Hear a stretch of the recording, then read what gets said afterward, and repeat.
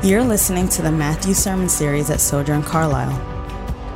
In this series, we are following Jesus and learning what it means to take on his yoke. We are pressing into his promise of true life.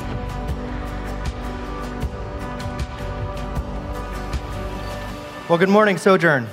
Good morning. Peace be with you this morning. I'm humbled and I'm thankful for the opportunity to stand before you this morning as we open the scriptures and learn together. I'm thankful to Pastor James and Pastor Nick for their leadership in our body. And I thank Pastor James for his leadership in inviting me to share and in his encouragement as I open and work through the text in preparation for this morning.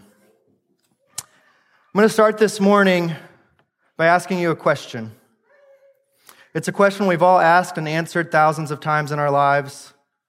It's asked in many ways, sometimes profound, sometimes simple. A question that can come from our deepest parts or from the most flippant exchange. And the question is this: who are you? Who are you? What do you settle on when people ask you who you are? When you turn inside and ask yourself, who am I? Sometimes this question is asked in a way that makes us uncomfortable. Sometimes it's simplified or watered down, relegated to superficialities. Where are you from? How old are you? What do you do for work? But I wonder, when you're given the opportunity to introduce yourself, to say who you are, what comes to mind? Is it your work? Is it your family of origin? Where you're from? How old you are? Your cultural identity? Your political affiliation? What do you settle on? For me, as James said, my name is Bradley Speaks. I'm the husband to Jessica, father to Norman and Merritt, son of Kevin and Jaylynn, brother to Jody, Michael, Adam, and I repair espresso machines for a living. I think what we say when we introduce ourselves, it's important. It's meaningful, and it matters. It goes beyond just the exchange of biographical information, but shows us a desire of how we want to be seen by others. Of course, sometimes our responses are superficial, but even then, what we're able to say when we introduce ourselves on our own terms, what we land on, helps to reveal who our true selves are. And if it's important when we do it, I'd venture a guess that it's all the more important when Jesus Christ himself does. Our text this morning might be little known or easily swept aside, tucked in behind some hefty dialogue just before the defining moment in history. This exchange might not be a highlight on your scripture reading plan, but as we dive in this morning, I think we'll see that the content is of ultimate importance. In the passage, we'll see how Jesus defines himself when he's given the opportunity. At the end of a series of debates with religious leaders, he gets the chance to make an argument. And when he does, when he is able to set the agenda, he makes a case for who he is. As we look at our text, I pray that the Lord would be gracious to us and reveal himself to us this morning through the words of Matthew. Would you pray with me? Father God, we're so thankful for this body of believers. God, we're thankful for the gift of your word, the gift of your Son. Lord, pray that you would enrich our lives this morning with a greater knowledge of who you are. Spirit, we invite you here. We ask that you would open our hearts, make fertile ground for the word of the Lord. Jesus, we thank you for who you are. We ask that you would show yourself to us in a new way this morning. Enrich our desire, grow our desire for you. Would you be with us? In Jesus' name. So we're in Jerusalem. It's Passover week. Thousands and thousands of pilgrims and families from throughout the Jewish diaspora gather. The hustle and bustle of the visitors fill the streets. There's an increased presence of the Roman army and security. Revelers, Tourists everywhere you look, in every doorway, in every window, families are gathering to celebrate. We're in the temple courtyard. Wide open space overhead, well-trodden limestone court beneath our feet.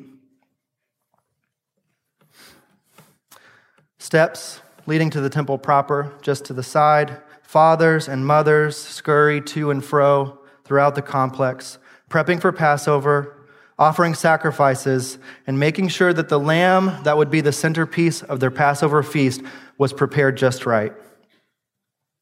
Maybe there's a clear blue sky overhead. A plume of smoke rises from one end of the temple courtyard. The smell of mutton, barbecue, fills the air. Flocks of religious and political groups scurry about, some probably teaching, some probably engage in arguments over purification and application of the law.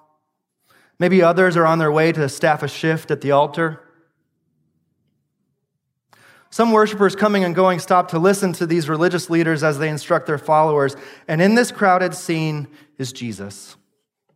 Surrounded by followers and common folk, he's telling parables and proclaiming the good news of the kingdom of God. As Pastor James has taught us over the past couple weeks, religious groups, the Pharisees, the Herodians, and the Sadducees, approached Jesus throughout the day and posed a series of 3 paradoxical questions. All questions intended to trip him up or expose him or undermine his authority as he teaches. The first question was sociocultural, about citizenship and taxes. The second question was spiritual, asking about the supernatural world and life after death. And the third question, asked by the Pharisees, was textual, seeking to test Jesus' knowledge of the law and the commandments. Christ, in his kindness, received them all. Christ, in his kindness, answered them all. And in his kindness, he responded with a question of his own. We see in verse 41. While the Pharisees were together, Jesus questioned them, "What do you think about the Messiah? Whose son is he?" So Jesus takes their questions intended to undermine his authority, to question his legitimacy, to trip him up and trick him in front of a crowded temple court. And he asks his own. What do you think was the nature of his reply? Was he tired of them? Was he angry, frustrated, short-tempered? Was he now trying to trick them and trip them up? Was he scheming and sarcastic? Or was he kind? Was he loving? Was he in his goodness and his graciousness inviting them to see who he really was? You see, I think he knew full well what they thought about the Messiah. They thought the Messiah would be a political ruler, a military hero in the fashion of David, come to rise up and overthrow their Roman oppressors. They knew the prophecies from Nathan's declaration to David, recorded in 2 Samuel chapter 7, that the Lord would raise up a descendant whose kingdom would last forever, to the prophecies of Isaiah, like we read this morning, promising a coming king, and so many others. They were ready for this question. He took their attempts to trick him, their questions brought with malintent. He took their searching questions, testing him and his authority, and he responds, not with displays of power or a flourish of supernatural fireworks, but with a question he knew they could answer. He meets them on the field of their own definition. He meets them where they are and begins to reveal himself to those who have eyes to see. Brothers and sisters, how he treats us the same way. He welcomes our questions patiently, kindly. I wonder, what questions are you asking today? Are they like the religious leaders? Cultural questions, spiritual questions, questions about the text? Are you bringing to him questions about what to do in a cultural environment that feels unwelcoming? Are you asking him how to respond when a loved one dies before you're ready to say goodbye? Or what to believe when you doubt? He takes our searching. He takes our wondering and our wandering, and he points us to a greater reality, a greater comfort, and a greater truth. He points us to himself. As it was with these religious leaders, these who came that day with their own motives and intentions, there will be a time when we're faced with the same question. What do you think about the Messiah? Who do you say that he is? Just another teacher?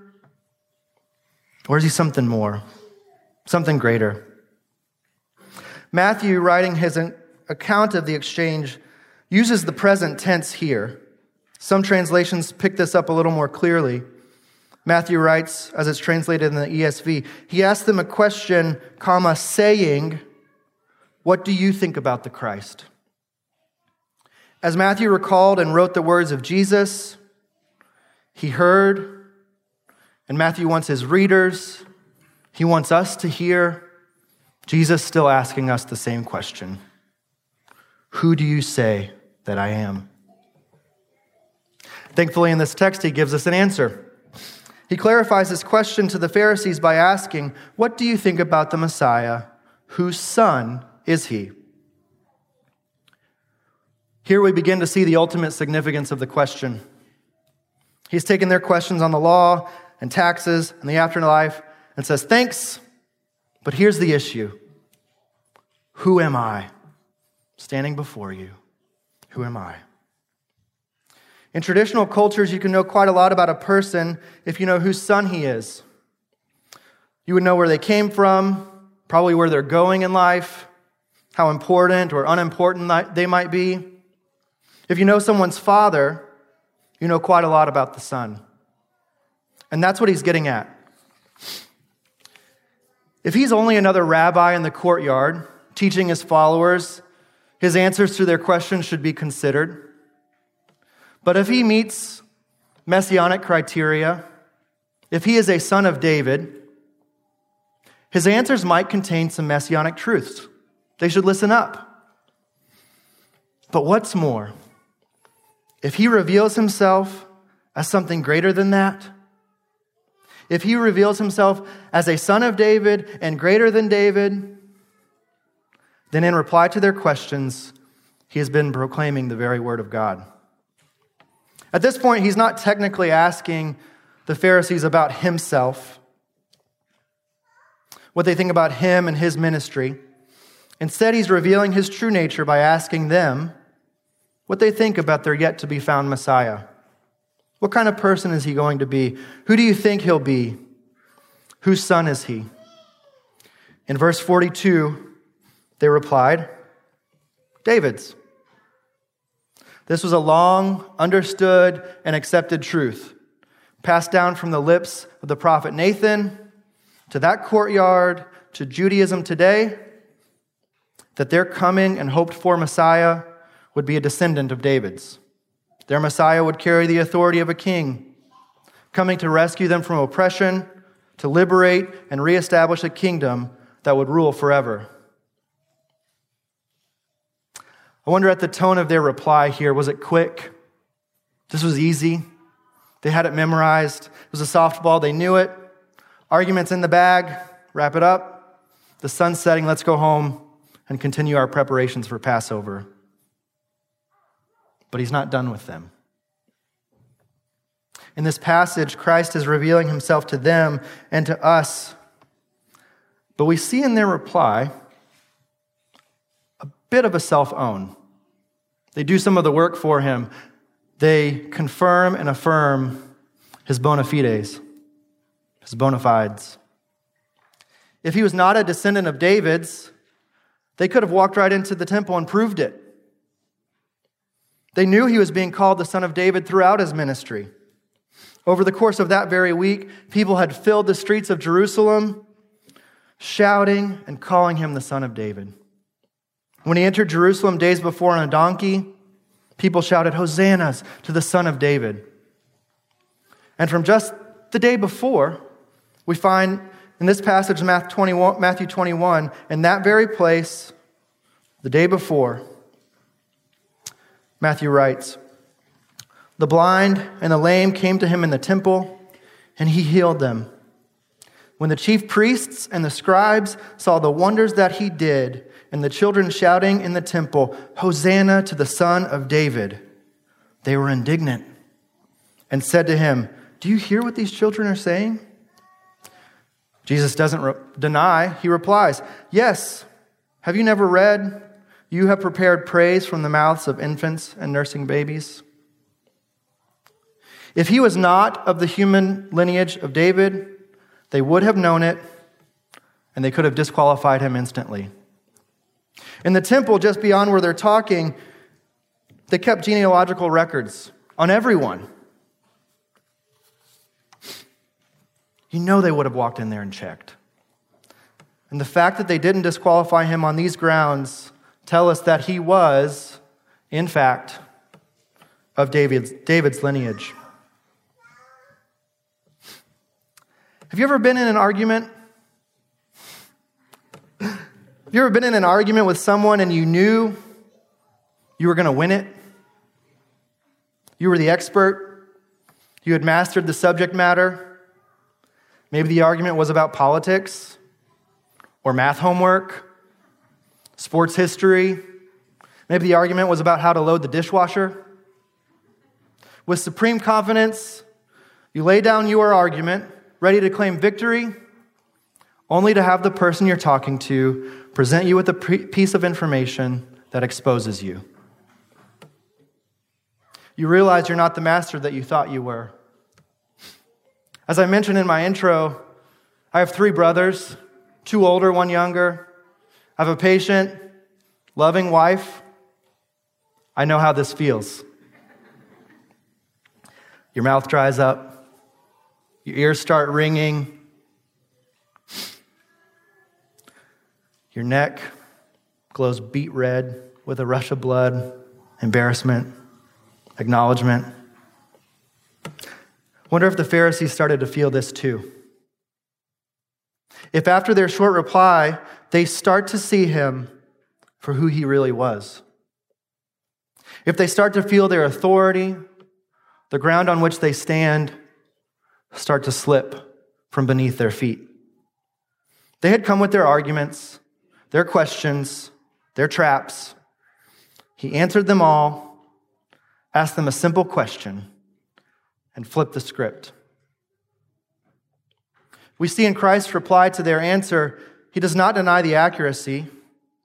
They're not wrong. They're just too small. Their expectations are limited and they are too low. We read in verse 43, he asked them, "How is it then that David, inspired by the Spirit, calls him Lord?" Quoting David, he says, "The Lord declared to my Lord, 'Sit at my right hand until I put enemies under your feet.' If David calls him Lord, how then can he be his son?" Jesus does not deny the truth spoken by the Pharisees, but he shows them it's not enough. He's saying their answer is accurate, but it's inadequate. They're knowledgeable, but they're ignorant.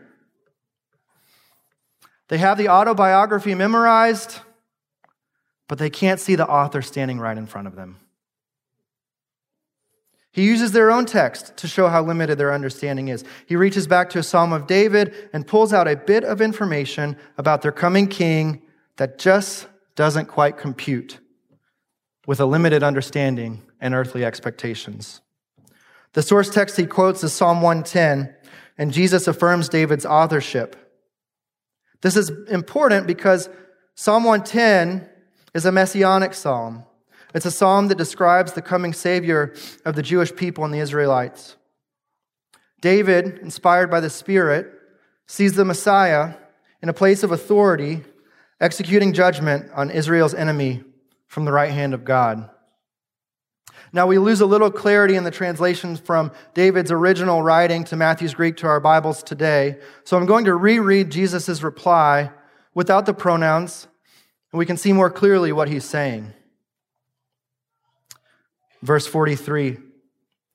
Jesus asked them, "How is it then that David, inspired by the Spirit, calls the Messiah Lord?" Verse 44. God declared to my Lord, "Sit at my right hand." And finally in verse 45, if David calls the Messiah Lord, how then can the Messiah be his son? David writes in the third person, literally, Yahweh or the Most High says to my Lord, "Sit at my right hand." He refers to the coming Messiah using the term Adonai, meaning he is referring to someone greater than him, someone in authority over him, someone above him. And David, in his inspiration, sees God inviting this Messiah, affirming him as his Lord, to sit at his right hand. A seat at the right hand of a king is not a place of subservience, but of honor and of power and authority. One who sits at the right hand of a king has the role and function of operating in the king's authority and of ruling alongside the king. So, we have an accepted understanding that the Messiah would be a descendant of David, but we have David himself referring to the Messiah as his Lord, as someone greater and above himself. In traditional cultures, you would never call a descendant Lord. It wouldn't make sense to them. You would call someone in a position of authority Lord, or you might call a great ancestor Lord. But David, when he was writing, didn't have anyone in position of authority above him. He was the king. If he was referring to someone that came before him, an ancestor, well, that wouldn't compute with the vast number of prophecies that they affirmed. Besides, they weren't living in an eternal kingdom at this time, so it couldn't be true. Jesus leaves them with a question. How can the Messiah be David's son and his Lord? The only answer to this question must be that the Messiah is both a descendant of David and greater than, something wholly different than David. It's not a denial of his Davidic sonship, but it's an illumination of the fact that the scriptures themselves teach that the Messiah is more than David's son. Remember, as recently as the day before, he'd been called the son of David. So now on the one hand, he's affirming himself as David's son. He's affirming himself as human. And he's revealing himself to be David's Lord, divine. He's synthesizing a concept of a human Messiah, an earthly king assuming the mantle of David, with the concept of a divine Messiah, unbound by human limitations. So the answer to the question of whose son is he? He is both David's son and the Son of God. He is human and he is divine. The Jewish people had been taught throughout their history Messiah would come from David. He'd be a son in the house and the line of David. Jesus affirms that reality, but he introduces to them from their very own source texts a bit of information that upends their understanding. Look at that. When he shows them who he is, he goes to Scripture. How gracious, how kind. He goes to what they know. I think this is interesting because think of what he could have done. He could have turned their clothes to snakes, turned the entire temple courtyard to a loaf of bread. He could have transfigured right then and there. He doesn't do these things, though. He goes to Scripture. He goes to their knowledge, to their history, to their hoped-for promises, and shows them what they're missing. These religious leaders, they were the standard bearers of their culture. the inheritors of their story, the caretakers of the people of God. And he says to them, all your hopes, all your promises, everything that you're longing for in this Messiah, this coming King, when you look back over the course of your history and you see standing above all kings David, and from him you've built your identity and your desires, everything, all of it points to me. And I'm standing here telling you who I am. Verse 46. No one was able to answer him at all. And from that day, no one dared to question him anymore. In a rhetorical sense, he has made them to be the enemies in David's psalm. He's at the place of honor, where the priests experience the holiness of God. He's claiming to be David's Lord. He's taken all comers, and he has emerged victorious. Their response? Shut up and run. Why? Why wouldn't anyone answer him? Dare ask him another question. Were they embarrassed? Were they exposed? Realizing that all their claims of authority might be slipping away? I don't think they're just embarrassed. They're challenged. He's confronting their knowledge, their reality, and their identity. He confronts not just their knowledge of the scriptures, but their understanding of their Messiah. He reorients their understanding of who the Messiah is and what it will mean when he comes. He upends and supersedes their identities. In their response to stop asking questions, to go away, we find our invitation. And our invitation this morning is to see Christ for who he is and to respond to him as we are, where we are. See him as the one who has come to save us, fully God, fully human, come to live among us, and in his kindness, reveal himself to us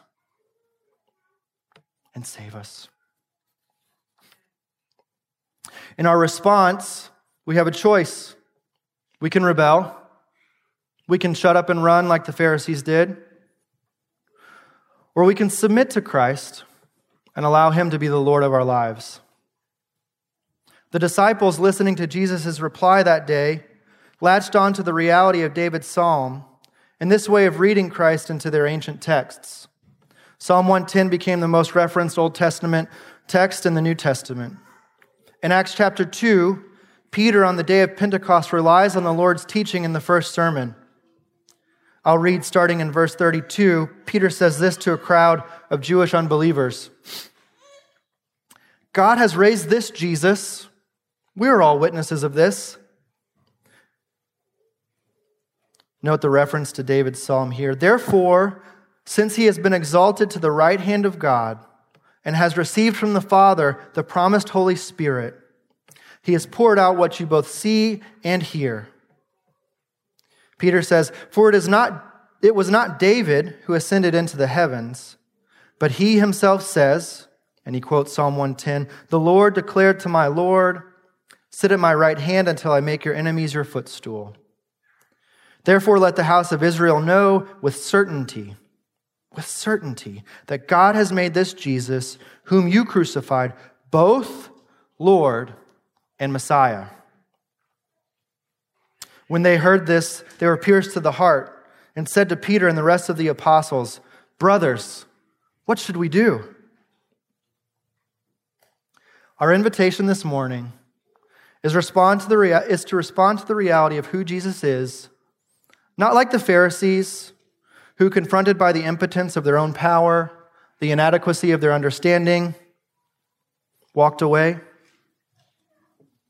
but to respond in the same way that our brothers and sisters responded in the streets of Jerusalem that day. Humble, excited, open hands, willing to do whatever. Peter and his fellow apostles replied to their question by saying, repent and be baptized. Repent and submit. Repent and declare to the world that your allegiance is to Jesus Christ and his lordship. Sisters, brothers, oh, that we would respond the same way today. That we would see Christ for who he is. That we would respond and allow him to be Lord of our lives. But what does that look like? To allow him to be Lord, to submit to his lordship. How do we do that? Relying on a talk by Tim Keller on the lordship of Christ, I'll submit that making Jesus Lord of our lives means not simply to make him the most important thing in our life, though it is that, but to make him the most important in every area of our lives. It means not to categorize him and hold him above your job, your family, your future, your hopes, but it means that he is the most important thing in those categories. In his talk, Keller explains that making Christ Lord of your life means to obey him and his teachings, to submit to him, to rely on him, and to expect from him. The degree to which we are doing those things in our lives is the degree to which we are allowing him to be the Lord of our lives. In all areas of our life, our family, our work, our identity, our future, the extent to which we obey, we submit, we rely on him, and we expect from him. How do we know? How do we know that we're doing this? I'll leave you with some evaluation questions we might ask ourselves as we seek to make him Lord of our lives. Am I willing to obey whatever God says about this area in my life, no matter how I feel about it? When it comes to my work, am I willing to live honestly, with integrity, even if it means I don't get ahead as quickly as I thought, or if I don't get ahead at all? Am I submitting myself to his command and care? Am I willing to thank God for whatever happens in my family, whether I understand it or not? Do I accept what comes into my life as part of his command, as part of his command care for me? Is there anything in this area of my life I'm relying on more than God for my hope and my meaning? Am I relying on the outcome of an election for my hope, for my meaning, whether it affirms my beliefs or not? Am I expecting from him? Do I acknowledge him as Lord and expect his goodness and his graciousness? Are there problems or limitations that I think are too big for him to remove or improve? As we ask ourselves these questions, take heart, friends. He is kind and he is good. He was that day and he is today. As you ask yourselves these questions, see Christ standing before you, taking your questions and offering himself. We're entering into an Advent season maybe unlike any we've experienced, a season of hope and longing, of joy and desire. But Advent this year is probably going to be more than that. A season of anxiety, of confusion, isolation. Friends, take this Christ. Rest in his goodness. Rest in his love. Would you pray with me? I'm James A.P. Fields, Jr., lead pastor at Sojourn Church Carlisle. Thanks for listening. We're a church that is rooted in the community of South Louisville, and we are seeking to advance the gospel of Christ in South Louisville and beyond. For more sermons, info about our church, and ways you can support our ministry, visit sojournchurch.com/Carlisle, CARLISLE. God bless.